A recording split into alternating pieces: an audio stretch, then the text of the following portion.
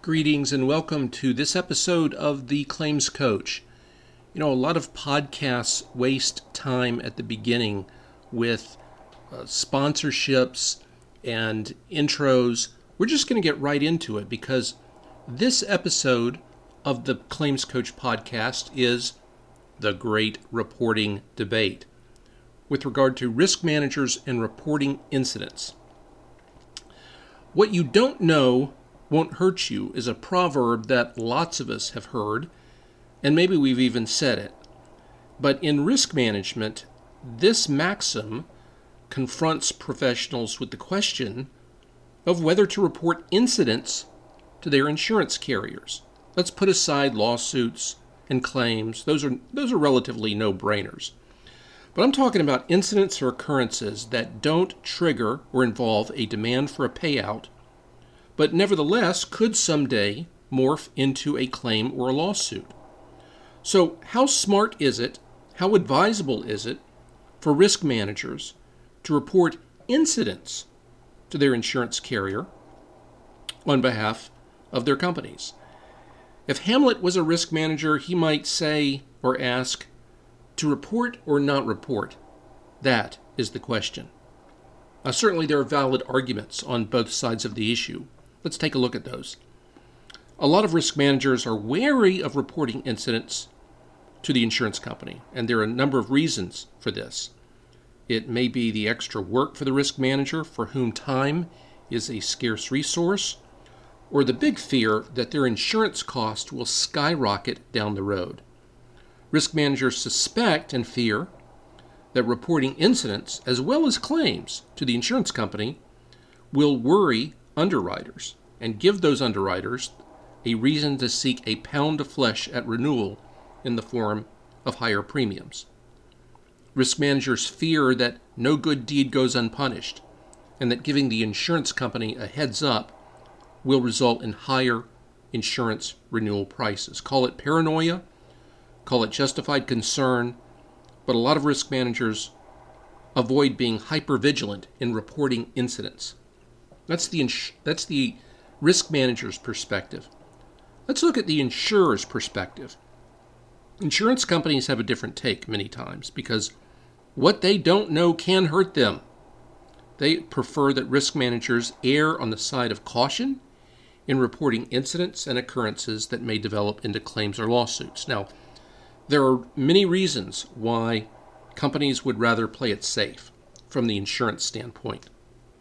Number one, the policy wording may warrant or require this kind of reporting discipline. To confirm the obvious, risk managers should review the precise wording of the insurance policy under the conditions section to determine whether incidents must be reported to the insurance company. Some policies may require reporting of any occurrence that could give rise to a claim or lawsuit as a condition for coverage. Okay. Further, some believe that frequency precedes severity. That is a saying in the insurance industry. Frequency precedes severity.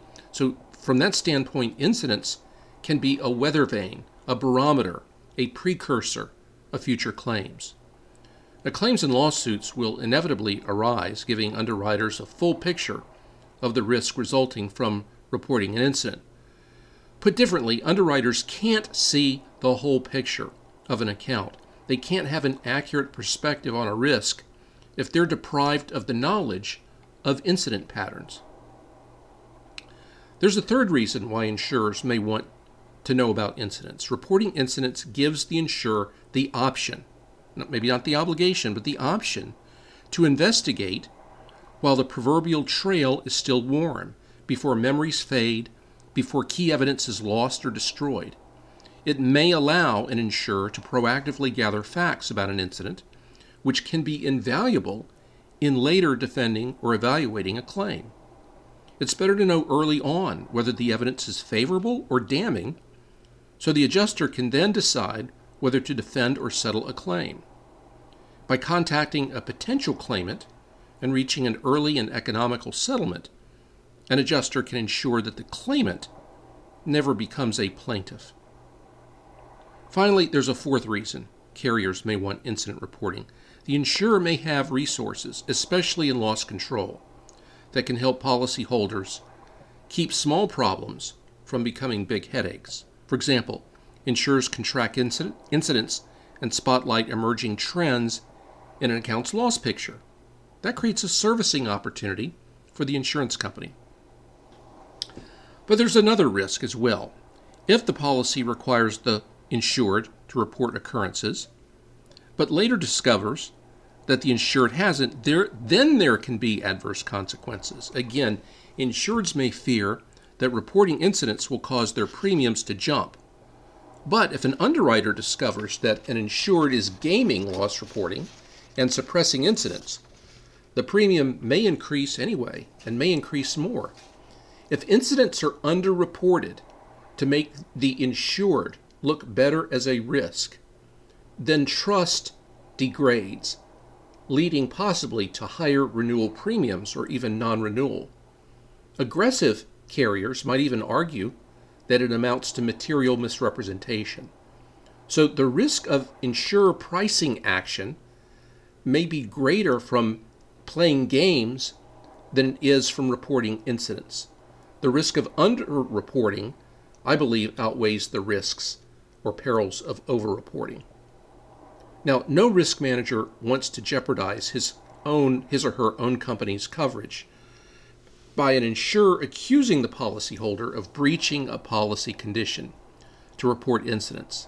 And even if the insurance company loses a coverage tussle on this issue, or sends a reservation of rights letter instead of an outright coverage denial, there's a cloud over insurance coverage that's a hassle for the risk manager.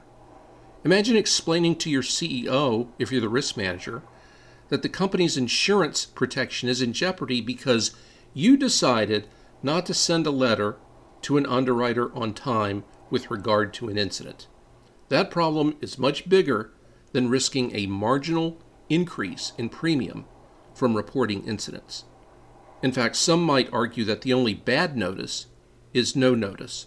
So one maxim which I've always shared with insurance brokers and policyholders that I've worked with is, when in doubt, report it out. Now, of course, if a company is totally self-insured or self-insured to an astronomical attachment point, maybe they don't wrestle with these issues. And much depends upon the wording of the insurance policy. But for the 99.9% of companies that buy some form of liability insurance, paying close attention to incident reporting can preserve the asset of insurance coverage and even guide the focus of loss control efforts. Hey, thank you for listening to this episode of the Claims Coach podcast.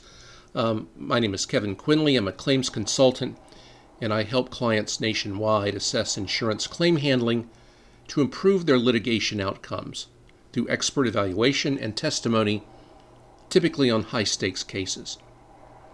If you have a comment about this topic or a suggestion for a future topic or a question about your case, contact me at kevin@kevinquinley.com. That's kevin@kevinquinley.com or claimscoach@gmail.com. claimscoach@gmail.com. Until we meet again, have a good time managing risk and resolving those claims.